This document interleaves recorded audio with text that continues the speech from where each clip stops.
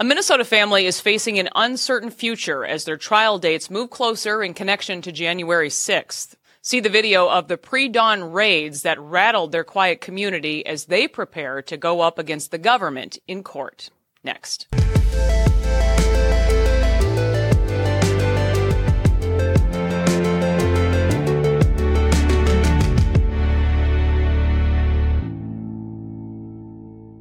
Rosemarie Westbury is my guest. Her husband and 3 sons have been charged in the wake of January 6th. Basically, your family accounts for half of Minnesota's January 6th defendants, Rosemarie. But thank you so much for joining me and agreeing to speak out on all of your family has been through. I really appreciate the opportunity. I think this is something that people really need to understand. It hasn't.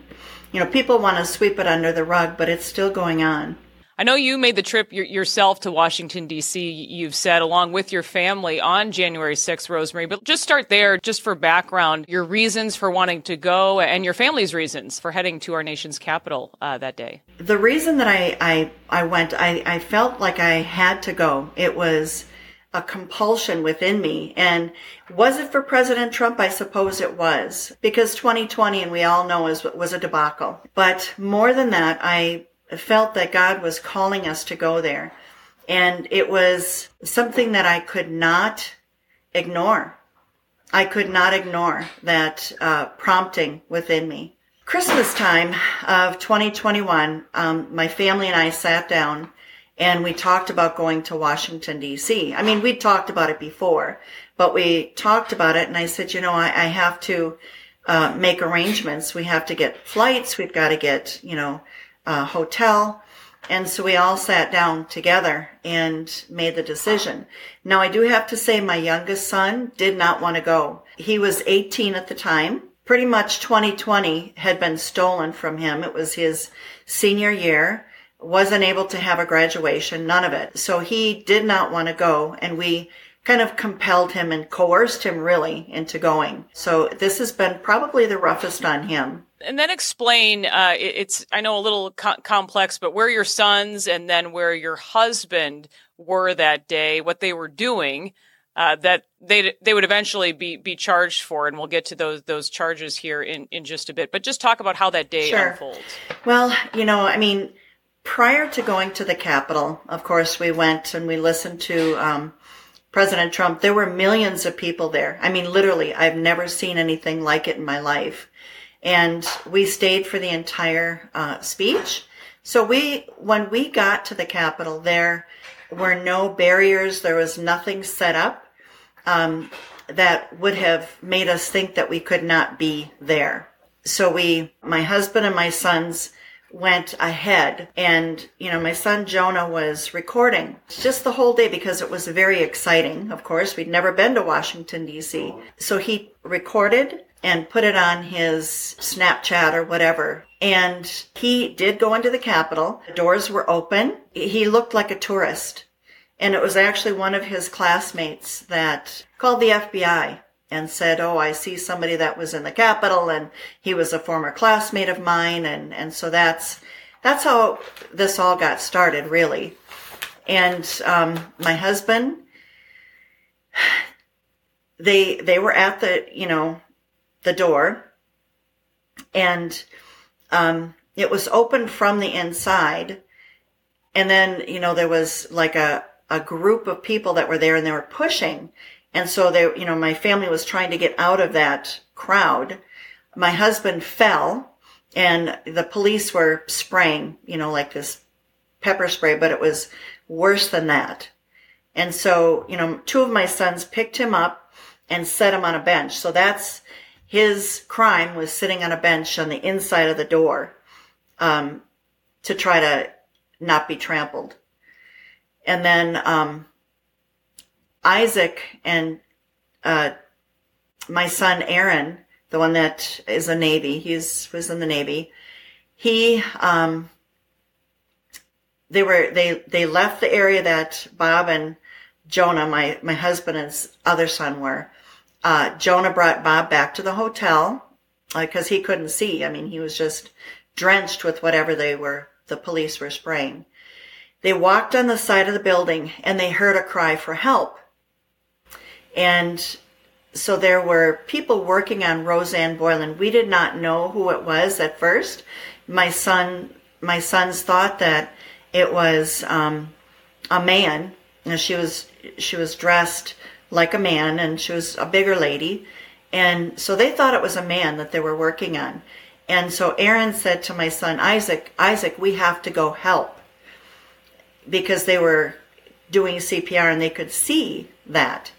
And so they went to the front of the tunnel, the infamous tunnel, and they tried to get to Rosanne to help her, but they were unable to.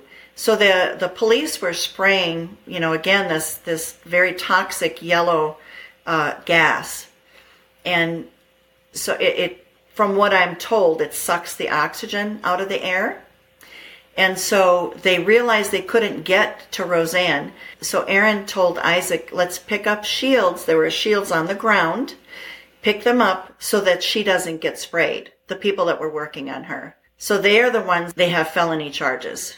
And I know it doesn't take long, Rosemarie, for you then to see this prosecution start to spread. Your son, it sounds like, was called by the FBI shortly after to answer a few questions, as you've said. But you end up getting an attorney early on because, obviously you're worried as you see what's playing out. But then the FBI goes radio silent, essentially until one morning in April of 2021. What happened?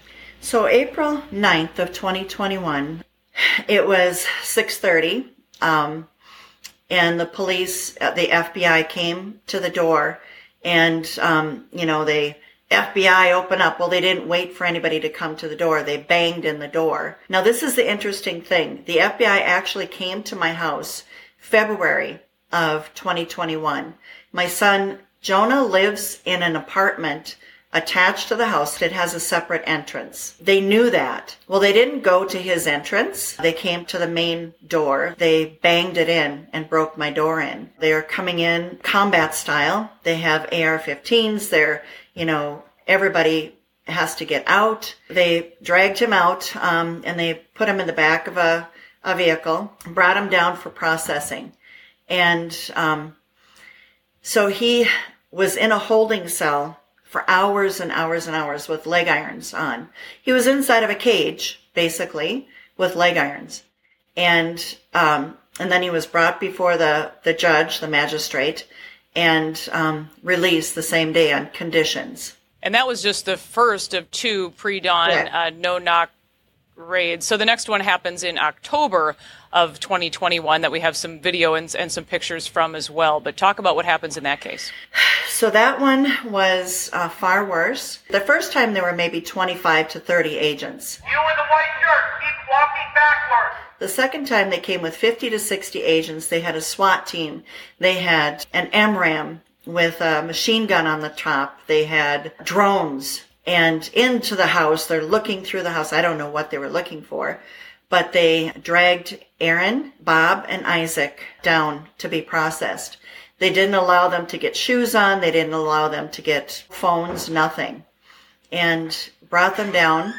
And they were eventually released as well the same day under conditions, pre-trial release. It was so over the top. And you can hear in the recording that my neighbor down the street at the very, very end of my street recorded. And this is where I understand they take your electronics, you're forced to get rid of all your firearms, ammunition in your home, compound bows they also take with. I mean, can you even believe, even looking back, that this has even happened? And you live in a very quiet Minnesota community in Lindstrom, and I'm wondering, what that has even done to your neighborhood. Well, the first time our neighbors were traumatized, well, you can imagine, both times they were traumatized. But the first time, of course, they didn't know what was going on. Nobody would.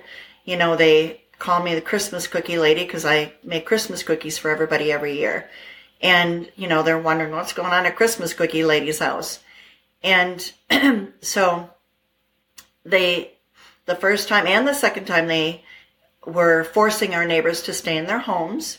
Don't come out, get back in your house. Well, the second time, it wasn't quite as traumatic. It was traumatic, but they knew that it was a farce. And my neighbor that's directly next to us was appalled, as you can imagine. And he has the same routine every morning, and that's who you have most of the video from. They tried to tell him to get back in his house, to, stay in your house. You're not, you can't leave. And he looked at them and he said, I have a family to feed. I'm going to work. And then he told them, and I'm so proud of him for doing this, he said, you ought to be ashamed of yourselves. He said, if I were a mass murderer, you wouldn't come with this much firepower. You ought to be ashamed. Now, we are nonviolent. We've never had, nobody's been in prison, nobody's been in jail, nobody's been arrested, none of that stuff. Parking tickets, I suppose, and maybe speeding tickets, but that's it. And so there was no reason for it. And yes, they took all of our firearms, my electronics, and I haven't been charged as of yet, but everything in my house, cell phones, old cell phones, computers, everything. They took everything. They had us get rid of all of our firearms, crossbows. They even had us get rid of replica guns, which were cap guns. They tried to have my son in prison, my son Aaron, in July of 2022, because we have this pretrial supervisor that comes every so often to the house. And he was trying to say that a Ponyboy cap gun was a replica. And so they were going to try to put him in prison for that. And pointing that out to Aaron is the U.S. Navy veteran. He has served 3 tours, I understand, in Iraq and Afghanistan. Also the one who's outside trying to help Rosanne Boyland in this situation. Your husband, I know, is seen praying on Capitol grounds in some video. So they're on pretrial release at this point. The trials, we know now, are fast approaching. Talk about that, though. Why not take the plea deals? What are they facing as far as punishment now? Aaron and Isaac are facing the worst. They could face up to 20 years in prison. Bob and Jonah, they can face up to 18 months to 2 years in prison for absolutely nothing. And yes, Aaron is a veteran. He served proudly. He was a corpsman in the Navy, so he was attached to a Marine unit. If they hear a cry for help, they're not going to run from it. They're going to go towards it, when they heard that cry for help. And talk about then your reasons for wanting to go to trial here, Rosemary. Honestly, my family has done nothing wrong. If they take a plea deal, what are they pleading to? Are they agreeing that they're guilty of what? Of whatever the government says that they're guilty of? So they are standing up for what's right, what's good, what's holy, and what's true. Will the recent decision by the Supreme Court to take up the charge of seeking to obstruct an official proceeding, will that mean anything for your family's cases? So it may mean something, especially if it impacts President Trump. It may definitely be beneficial for us. So far, they haven't been charged with that. But as you know, with Matthew Perna, who was one of the early J6ers who actually committed suicide, it was just too strenuous on him. He couldn't take it. And that was added on. So they can do anything that they want at any time. Now, my hope and my prayer is that these judges, at least some judge, will take up the cause and will say, enough. Our judge honestly has been fairly reasonable. Twice, our pretrial supervisor wanted to put Aaron in prison. The first time was July of 2022. And, he came through the house with, went into we all live together. My son rents from me. He has a 2-room suite, and my other son rents an apartment. And so this pretrial supervisor went into Aaron's room. Now, Aaron, his father, he was black. And so the Civil War, and in fact, his grandfather, my son's great-grandfather, fought in World War I. And his great-great-grandfather was born a slave. So the Civil War era was very important, is very important to Aaron. So he has memorabilia from that era. One of the things that he had was, or has still, was cutlery from the Civil War era. And along with that, there were two knife sharpening steels. Well, this pretrial supervisor tried to say that my son had dangerous weapons in his in his room. So he tried to have him incarcerated. And then, of course, on my mantle, there was a Ponyboy cap gun. And Aaron had actually given that to Jonah when he was a little boy as a gift. So the pretrial supervisor, Brian James, tried to say that that was a replica gun. And the judge looked at that and he said, I'm pretty sure I had one of those when I was a little boy. That's a cap gun.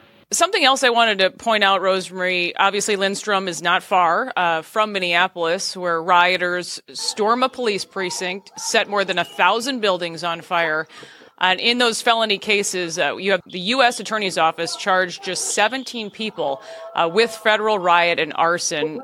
Just 4 who were responsible for what happened at the 3rd Police Precinct are charged with those charges. The longest sentence, looking into this, is 4 years. Talk about, what do you make of this very distinct difference, how these incidents have been treated? It was horrendous. It was absolutely horrendous.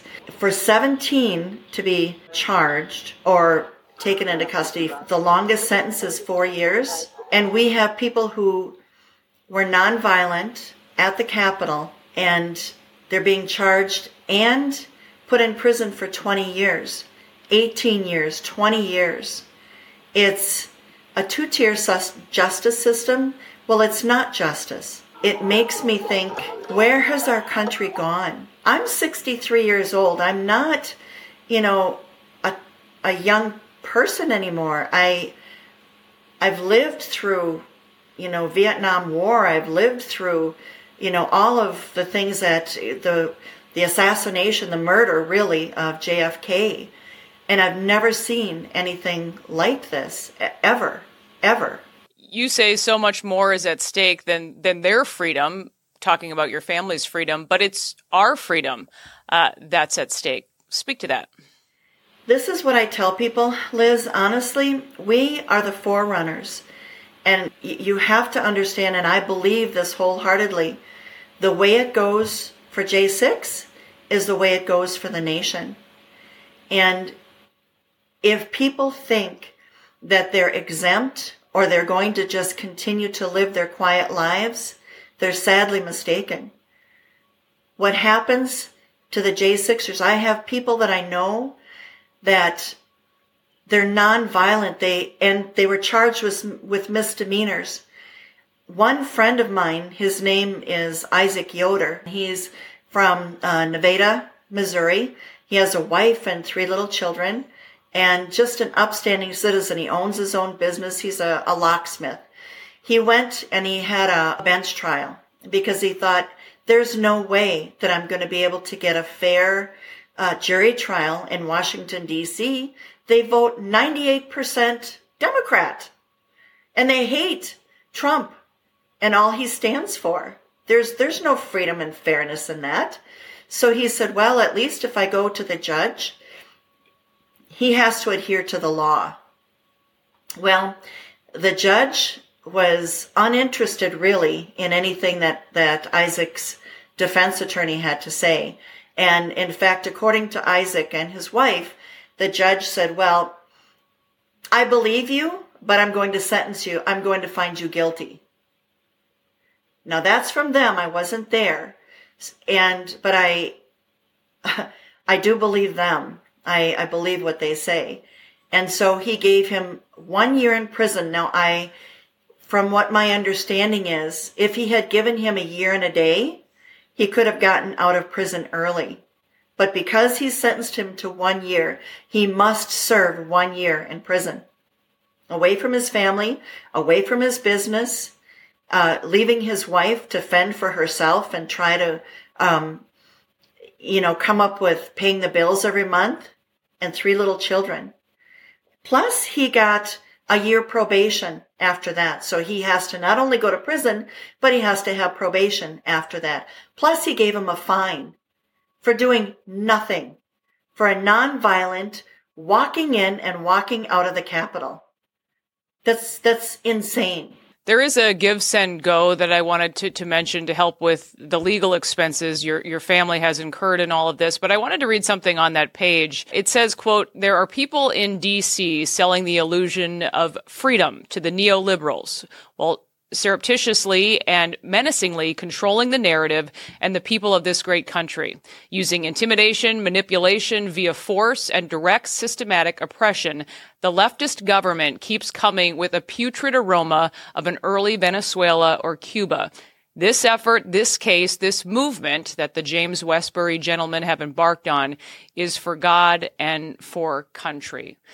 So just kind of wanted your closing remarks here, Rosemarie, in all of this after the last couple of years your family has endured. I would not wish this on anyone. And, my son, Jonah, initially he blamed himself because he was the one that was recording. And so he thought he brought this upon ourselves. And I had to clarify to him, I said, Jonah, this is not you. God put us here for a purpose. And as hard as that sounds, I know that God's purposes will be fulfilled. And if we had gone there and just been like the multi-millions that were there and went home without having this come upon us, in my estimation, it wouldn't have been brought to light the way that it is today, at least for us. And so we stand for freedom, and we stand against corruption. We stand with some of the most incredible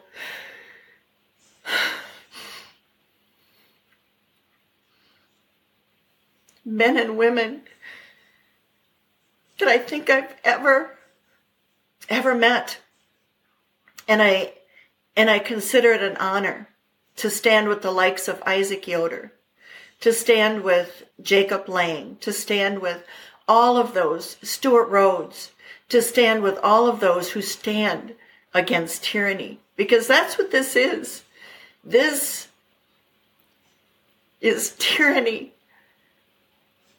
And nobody can deny that this is a tyrannical system that's in place. I have to say, but God. God is just and good and holy. And I fear for those who don't acknowledge that. There is a verse in the Bible that says, every knee shall bow and every tongue will confess that Jesus Christ is Lord. Everyone. That includes everyone. Those that are in Washington, D.C., and the judges that are submitting to this tyranny. There has to be, I don't know if they have something over their heads. I just don't know. But for there to be a 99.4% conviction rate, that's unheard of. That's absolutely unheard of. Nowhere else could you find that. Rosemarie Westbury, we thank you so much for being able to talk about this, and we certainly wish the best for your family moving forward. Thank you. Thank you so much. That will do it for this episode of Liz Collin Reports. We'll see you next time.